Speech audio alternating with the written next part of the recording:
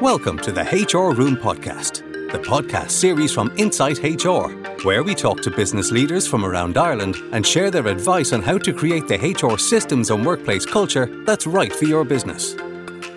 For show notes and bonus content, simply visit www.insighthr.ie/podcast. And remember, if you need any HR support, get in touch with us at Insight HR. Whether it's conducting a complex workplace investigation, filling a gap by providing you with a virtual or on-site HR resource, or providing advice via our HR support line, we'll help you resolve whatever human resources challenge your business is facing. Okay, let's get started. Hello and welcome to another episode of the HR Room Podcast. According to the latest figures from the Irish Network Against Racism, reports of discrimination at work quadrupled last year. So unfortunately, despite positive action, preventative policies, detailed legislation and celebrations such as the International Day for the Elimination of Racial Discrimination, which actually took place last week, racism is unfortunately still a very live issue in Irish workplaces. But to talk about this topic today, we're delighted to be joined by the director and founder of the Institute of Anti-Racism and Black Studies, a lecturer, author, race relations consultant and anti-racism specialist. Yes, that's all one person, Dr. Ebun Joseph. Thanks for joining us, Ebun. How are you?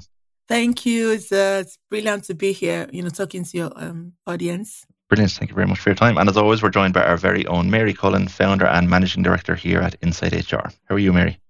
I'm great. Thanks, Owen, and delighted to have you here, Ebun.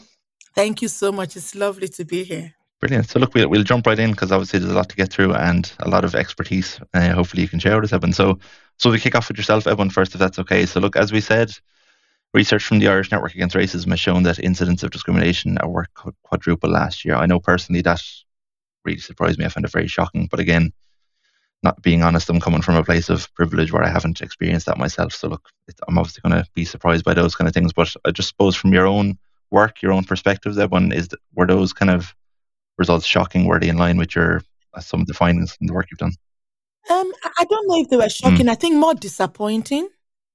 I think for me, they were more disappointing because, there's been a lot of awareness.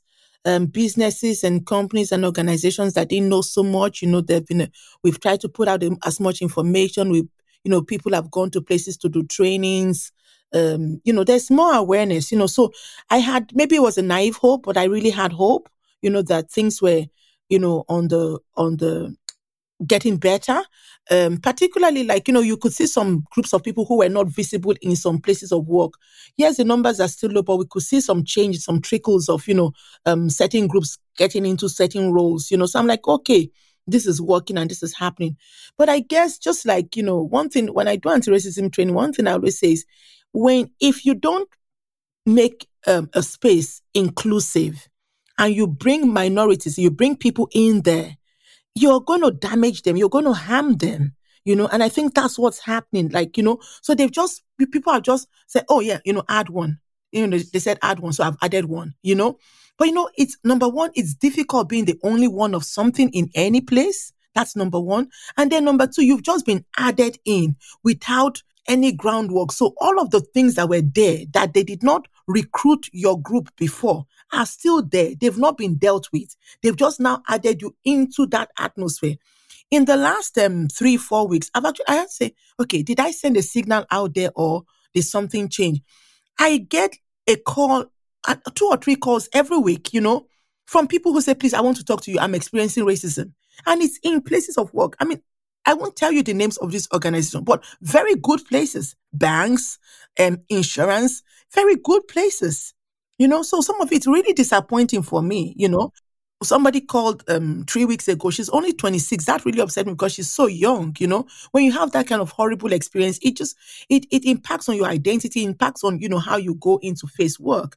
And her own call was that, she had only been 1 month in the place of work.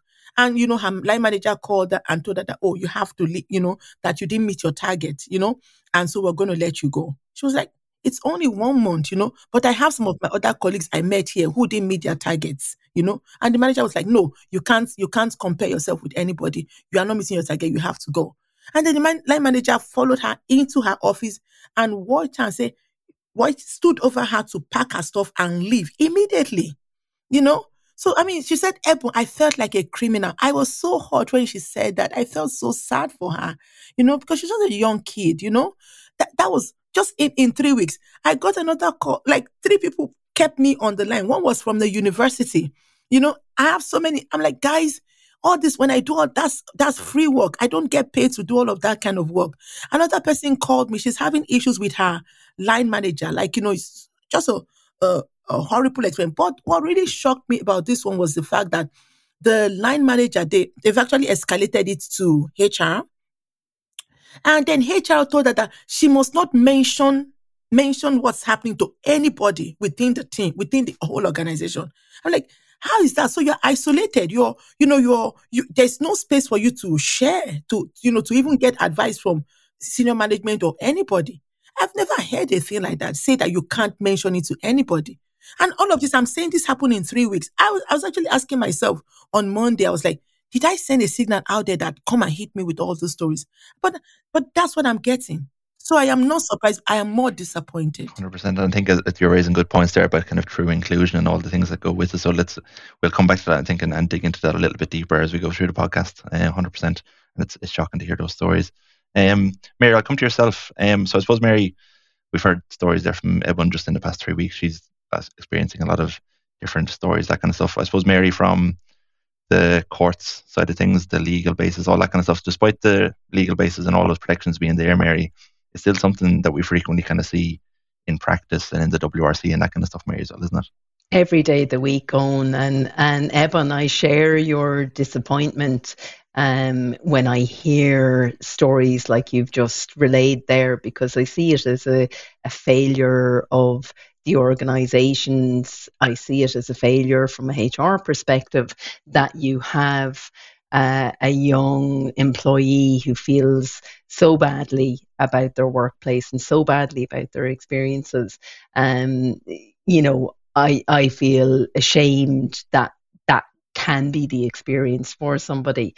I mean, only recently you've had quite a well publicised case on about a taxi driver, and I don't know whether you came across this, Ebon, yourself, where he was awarded €7,500 for racist treatment by a filling station attendant, and he claimed that he was refused diesel and was racially abused when he went to fill his car with diesel in a series of late night visits to a Galway filling station. And the WRC found that the company's response likely pointed to an attitude of inherent racism, and that this particular person had been subjected to a pattern of humiliating treatment by the attendant at the filling station. And the WRC upheld the complainant's complaint, and he was awarded €7,500. But what good is €7,500 to that individual if that's the kind of treatment that he can expect to receive when simply going about his normal daily life? And so to hear that, that racism has quadrupled in Ireland is shocking, and something that, as a society, we must tackle. But certainly from a workplace perspective, we need to be sure that, our stance and the values that an organisation have on this whole area is very, very clear, that there's very clear expectations set about what an organisation stands for, and that there is a zero tolerance of racism. Owen, as you know, we do an awful lot of workplace investigations around areas such as bullying, harassment and sexual harassment. And we come across all the time incidents of people from different nationalities, maybe different religions, different skin colours, people who are working in Ireland experiencing nastiness or being bullied or being harassed just by virtue of being different. and it's not right, and I hate to see it. I hate to see that it's increasing in our society, not reducing. Like you say, awareness alone does not make the difference. So what is it we need to do? 100%. And I suppose when we talk about it in, I suppose, workplaces specifically, and Eben, I'll come to yourself for this. I know with a lot of discrimination, generally we see it in promotions, in not even getting access to jobs. I suppose from your perspective, Eben, more generally, even beyond the past 3 weeks, just kind of generally, I suppose, how are you seeing it manifest in workplaces, really, generally? Again, so key things, like we can see if we go. So let's use data first. So first, I like to use statistics, right? So if you look at from our census data actually shows that that people who are in the labor market, if you're from if you're from the Western European, if you're Western European, your unemployment rate is between 4.8% to about 9%. If you're Eastern European, your unemployment rate is between 13% and 19%. If you're of African descent, your unemployment rate is 42.5% to 63%. So the last, not just one we just did now, because they're still working on it, but the last census, which you have 2016, that shows that. So pre-COVID-19, when the unemployment rate in Ireland was just about 5%, for the general populace, for people who are Black, people of color in Ireland, of African descent, their unemployment rate was as high as 63%. So, if it was happening to only 10% of the people, we'll say, you know what? Maybe there was something wrong with them. But if it's happening to more than half of the population, then there is something wrong there. That means that there's a systemic problem that is happening there. So that means that their unemployment is 5 to 8 times higher. Even when we look at, look at skin color, people don't, I said, just go to the census. I'm not even going to give you my own reason. Let me give you census. From our census, again, it showed that people who were white, those who were looking for their first job, well, only 1%. That people who were people of color, people who were Black in Ireland, those who were looking for their first job were 4.5%. So 4 times higher looking for their first job compared to people who are white. So you can see skin color plays, nationality of descent plays. So that is from our census statistics. A piece of research that was done across, it was an EU-wide study that was done. It's called the EU Midas 2. It was done in 2008. Then 8 years, it was 8 years later, they did it again in 2016. So it found out that, North Africans, 45% of them reported, experiencing discrimination, particularly in the place of work when they were looking for work. So North Africans, Sub-Saharan Africans, and Roma people reported the highest level of discrimination, when they are looking for work or in promotion and in all of that. The recent report that just came out looking at, pay gap. Again, we saw that, migrants, while the gender pay gap was about 14%, 14.2%, pay gap for people of migrant descent is 26%. Over, do you understand? So when white women start working free from 14th of November, I say, me as a Black person, it means we start working free from August. Because if the pay gap for people of is 26.6% compared to, it's a piece of research, I think it was ESR that just did that study. So all of that is there, so we see people not being able to, a lot of studies have shown that, when you have foreign sounding names, that is the easiest one to do. Foreign sounding names. So a study that was done, it was done in Ireland 2009. It was done 2014 EU-wide. It was done again, recently. And so all of these studies show that in Ireland, we have what you call a callback ratio of 2.5. So what that means is that if you have a foreign sounding name, for you to get one invitation to interview, you have to send 2.5 CVs compared to somebody with an Irish sounding name. So in other words, if Sosha has to send 10 CVs to get one, if Ebu Akpaveta, we have to send 25 CVs to get one. Do you understand? So 10 to 25. So it's a 2.5 callback ratio. That's what. So this is a friend of mine, in the middle of COVID then, when, we had a bit of time and we were talking. So he's a manager, he's a white Irish lad, and he's a manager in a good organization. And he was like, oh, Ebu, you talk about racism too much. I don't think it's so bad. So he decided to do an experiment by himself. So, and so anybody who's listening, you can try it and see, because I have a lot of people of color who've done this. They change their names on their CV and they start getting getting invitations with the same CV that they never get anything. So, but what this lad did was, he's a manager, right? He took out, his own name, left all the school, everything exactly as it is, then changed the details, he said he took two footballers, so he took the first name of one African footballer and took the surname, mixed the two together and put it on the CV. So it was a foreign sounding name on the CV. Then he did another one with an Irish sounding name and he sent them out. He said, Ebu, I did not get any call back for interview for the one with not even one came back for the foreign sounding name, but he got invitations for the Irish sounding name. He said, I was so shocked. So he did that by himself because he thought I was talking too much about. When he did, he said he was so shocked to see that happen. One of his staff had the audacity to tell him that, I did not, that when he did some interviews, that though the black guy who applied for the job was good, but that he did not employ him because he thought he might steal. I said, how do you say that? You thought he might steal? Did he have a sign on his head say, hey, look at me, I'm a thief? This was his manager. It was the manager who told me himself. He said he was so shocked, he didn't even know what to say to him. So we are seeing all of this. We are seeing it among young people in schools. We are seeing people. There's a young girl I won't even go into that story because it might go to court. So I will leave that story now for now because this one is one of the universities. So I'm trying to help and we might have to go to court for that. So we'll see. Yeah, but there have just been so many stories. My head is reeling. I'm like, what's happening? We're supposed to be getting better. And at so many levels that it really is shocking to see. And look, I suppose before we get into the kind of preventative measures and things we can do as HR teams, as just colleagues and just people, Mary, I might just come to yourself just on a quick one there.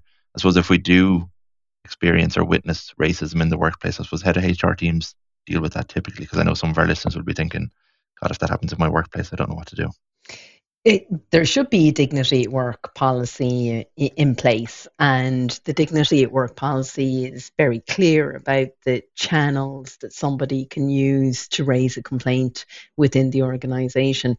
But typically, when you get to that point, there's no winners. Everybody's losing because whether you're a complainant or a respondent or a witness, it's a really difficult process and it can be a long drawn out and protracted process. And Ebon, I'm not surprised that people are told that they can't speak to anybody in the organisation about the complaint that they're making because there's that confidentiality around the whole process.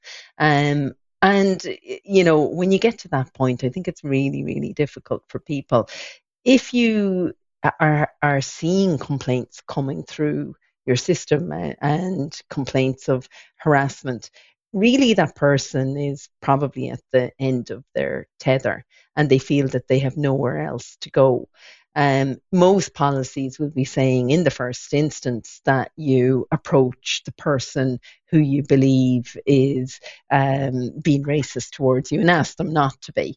But that's much easier said than actually done, because if somebody's speaking to you or is speaking to you so badly or treating you differently because of your skin color, your race, your nationality, it must be a very difficult thing to go to that person and say, hey, I don't steal. I really like if you wouldn't refer to me in that way again. Can we work that out together? Because you're possibly into an immediate conflict. But that's what the first step of any policy is, that you approach that person directly yourself and ask them to stop. If that fails or you feel that you're unable to do that, then the next step is to set out in writing a complaint and submit it to either your manager or the HR department, and then your manager or the HR department will advise you what the next steps are. And they might look to informally resolve a complaint through mediation or a facilitated meeting or some kind of agreed informal intervention. And usually that's voluntary, and usually that's where both parties or all parties come and say, yeah, I'm agreeable to doing that.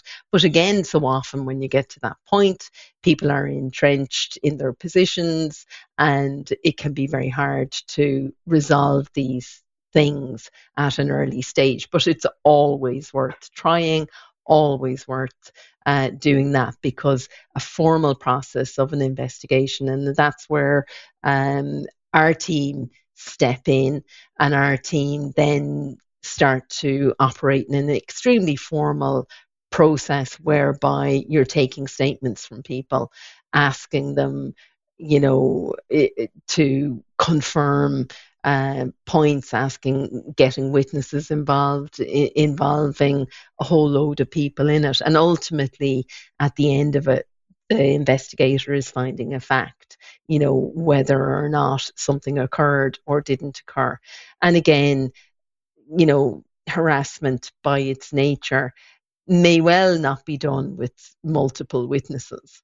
And people may well find themselves in a situation at a workplace investigation where they can't prove that something has happened, and the vicious cycle continues. So, the dignity at work policy is incredibly important, but it alone will not prevent discrimination from occurring.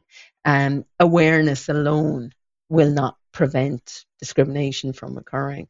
And you really have to look systemically, not just at society, and that's a whole different issue, Eben and Owen, but looking systemically at your organisation and really understanding your own data as your starting point. Honestly, can you look at the makeup of your workforce and look at the data, and can you see ethnic diversity at all levels, in all areas, by occupation, by seniority? Honestly, can you look at your organization and say that we're truly an equal opportunities employer? Eben, it is such a common story that somebody will apply for a job and not get through from a shortlisting perspective at the very earliest stages, and that those barriers are in place for people for no other reason other than they're different, other than some hiring manager or recruitment consultant or HR department or function or individual has eliminated somebody for no good reason other than they're different, other than that they have got biases or prejudices against somebody or a group of people. And if we're really honest and we really want to tackle racism in the workplace, then we need to look at our data. Who are we attracting? How are we attracting them? Where are we advertising? What channels are we using? How are we honestly conveying that we're an equal opportunities employer? And how can that then be translated from a policy or a statement of our intent into actual reality, where our organizations actually have multiple cultures, multiple groups of people that feel connected, that feel included, that is diverse. And that's the real challenge. And Owen, so many times I have talked on this podcast about the difference between jumping on a hot and trendy topic like diversity and inclusion and the actual practical reality of how people actually feel within that organization.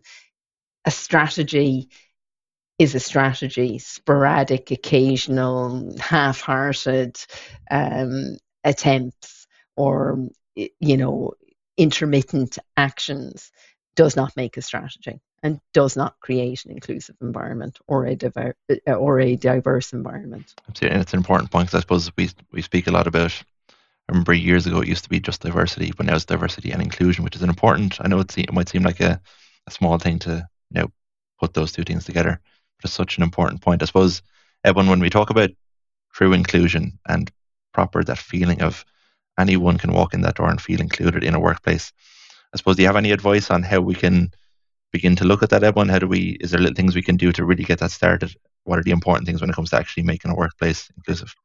I think even if we just even first look at the definition, like you as you rightly said, it used to be diversity. Now we've added inclusion, we've added equity, So when we talk about diversity, really, and that's what we're all doing, really, diversity is actually just looking at who is there. You're just looking at who is at the table, Oh, there are 3 males in my house. One is 5, one is 10, one is 15. That's what diversity is saying. We have 50% female. We have 2% people with disabilities. We have 20% born outside of Ireland. That's what diversity is. It doesn't tell you the psychological safety of the people. It doesn't tell you anything about that. It doesn't tell you who is getting promoted. It doesn't tell you whether a particular group have been there for 10 years and they are not getting promoted while another group spent only 3 years. You understand? So it only tells you who is there. That's what diversity is. But the inclusion arm of it, actually the equity arm of it, which is what, we're trying to do now, which is what we're changing that language from diversity more into equity. Equity is then looking at, those who are there, who is not there. Do you understand? So it's looking at who is not there. So equity looks at who is not at the table with us. So it looks at what can we provide? What can we provide? What can we provide for those who are not there? So in other words, it assumes, right, that those who are not there because they don't want to be or because they are not qualified. It's assumed they are not there because we as an organization we are positioned in such a way that keeps them out. So equity says who is trying to get into our organization that cannot. So if an organization thinks about it like that, you will do a different thing. Okay? So you see, equity is like, and I love this one, I'm sure a few people know it. We say that, equality is like, giving everybody, ensuring everyone has a shoe. But equity is ensuring that they all have shoes that fit. I can be around Top Reading today and say, one for everyone in the audience, and I bring size 15 Jordan runners for you. It's of no use to you because, everybody in the room, they're all female. They're all size 8, 6, and 12. So the size 14 shoes are of no use. But when I come in, so that's diversity. But that's equality, I've given everybody the same thing. But diversity, the equity is then coming in to say, you know what, you are size 8, take size 8. You are size 5, take size 5. You are size. So for us to do equity, we cannot lump people together anymore. You actually have to know who is in your team. You then have to know what they need to be able to navigate the labor market safely. You are then able to put things in place for them to navigate. So that one size fits all doesn't work when we're doing equity. Then when we then do inclusion, then we are then saying whose voice is not being heard. Is everybody in the organization, all their voices heard? People do a lot of surveys, and the survey says 85% are amazed. It says the organization is amazed. I'm like, you do know that 90% or 95% of your organization is white. So when 80% or 85% say you are good, you've just polled yourself. You've just polled the 90% of white people who are there, who have told you that you are amazing. So then you then need to look for that 10% who says you are not amazing, because that's where the real result is. Because, do you understand? Already, the survey is skewed that 90% of your staff are of a particular group. So if 85% say you're good, then that you're actually in trouble, because that means you don't even have everybody of your 90% saying you are inclusive. Do you understand? So those are some of the key things that we're looking at. I know people are doing programs, a lot of, I have to give it to some places, I went to a particular place to speak on for Black History Month, and, it was quite good. They had like 24%, born outside of Ireland, they had 24%, diversity within the group. But I still push them on it. I say, yes, that's the diversity, but how inclusive is it, for them, to be there? So really, at the end of the day, when we're looking at inclusive, anti-racism in a place of work, it's not just about the Black History Month event, it's not just about, diversifying our leaflets or, saying it. It's everything, We must have a practice that is reflective. That means that, we have to sit down and think, what is it that we're doing? Who is not here with us? Who is trying to get into our organization that is not here? Yes, have the diverse workforce, but we must be advocating for others whose voice is not being heard. What can we do to make sure that everybody's voice is heard in the organization?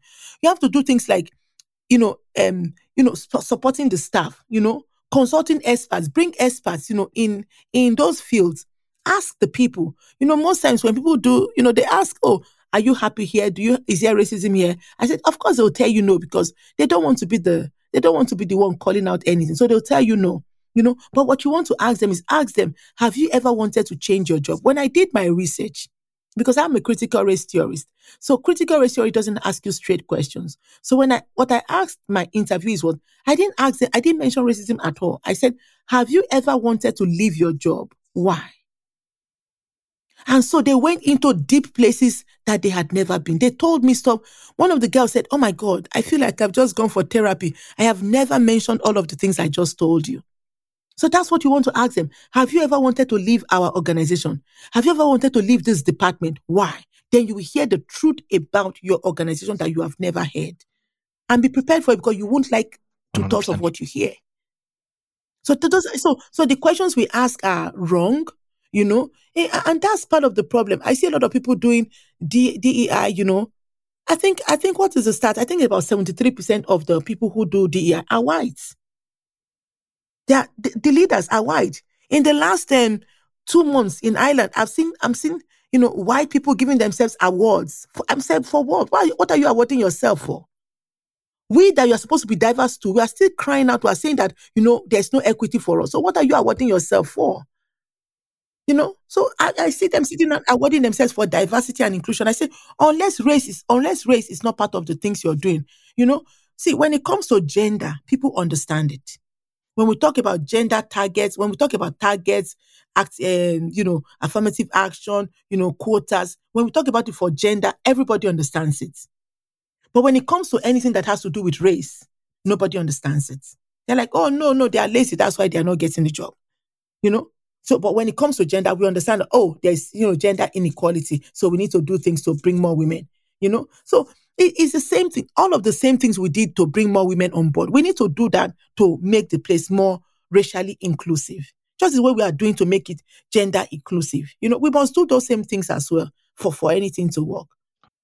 100%. And look, I suppose it's great to get such insights, and so there's so many things we can do from what you've been saying there, and there's a long list of things we can do, and it's important to note that even though some of these things are being done, the journey's by nowhere near finished, and so it's great to hear those things. I suppose last question to yourself then, Mary, when it comes to HR teams now sitting back and saying, right, we need to educate our line managers, we need to look at our policies, that kind of stuff.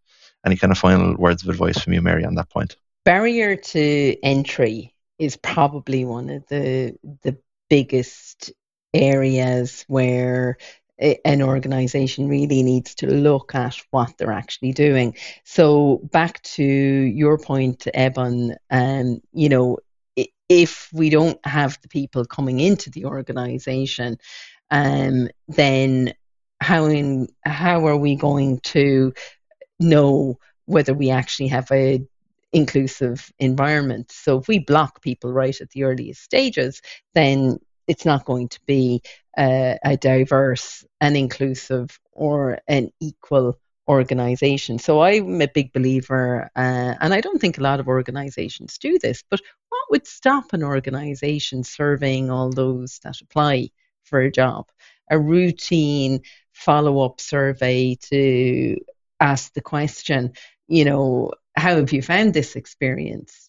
And you could do that for those who apply, those who were shortlisted and got to interview, and those who were unsuccessful. And I think that would give you some indication of how people feel about the process. At the end of the day, what you're advertising, who you're targeting, the channels that you use, the people that you train to interview people, to shortlist and to interview people. The recruitment agencies or recruiters that you use, all of these things go towards creating barriers for entry into an organization. And you actually can do quite a bit if you're really thoughtful about it. So could you use blind recruiting at your first stage? So you're not looking for gender, you're not looking for race, you're not looking for all those kind of markers that will give you an indication of where somebody is from. And all you're looking at are skills, or, experience, or, and doing some blind recruiting. I don't know how exactly you could do it, but there's some very smart HR people and HR teams out there that could really look at that whole area of blind recruiting. But in order to get diversity in any organization, and Ebon, we talk about everything, every element from gender to religion to race to age to sexual orientation, all of those things we think about in terms of this podcast, and we try to focus, because I share your view when it comes to diversity, equity and inclusion and our strategies. How deep are they really? And honestly, stop clapping yourselves on the back and really look at each area and consider, what are we doing? How could we make this better? How could we make people's experiences better? How can we ensure that we're as diverse an organization as possible? And that starts with diverse panels for interviews. It starts with looking at who succeeds. How do people succeed in our organization? Who are we promoting? Why are we promoting them? What does our board look like? What does our senior management team look like? What does our middle management team look like? Do we have certain categories of roles where we attract one grouping more than another? Why, and what happens in those sections of the organization? How well paid are people? We're going through a process. We've done the first year of gender pay gap reporting. I don't believe it would be all that difficult to add in other dimensions to that pay gap reporting. I think you could certainly build in more, because you're doing this big exercise every year anyway, and you're publishing these results. You could really be ahead of the posse if you take a data-led approach to what you're doing, and don't clap yourself on the back until you can honestly look at every level of your organization and say, wow, we've made progress in these areas. This is where we were last year. Look where we are this year. Look where we're going to get to next year. And do better, do more. 100%. That's such a good way to finish it, Mary, saying do better, do more. Because I suppose despite all the action that's out there, there's so much more to be done, and it's great to hear, I suppose, insights from yourself, Mary, and also from yourself, Ebon. It's fantastic to hear, I suppose, such varied range of insights and the amount of things we can do. So look, I really appreciate both your time today. Such a insightful, important discussion to have. Thank you to everyone for listening. We'll catch you next week for the next installment of our podcast. So don't forget to click subscribe and join the discussion on our social media channels. And as always, for HR consultancy services and management you can trust, get in touch with us today at insidehr.ie.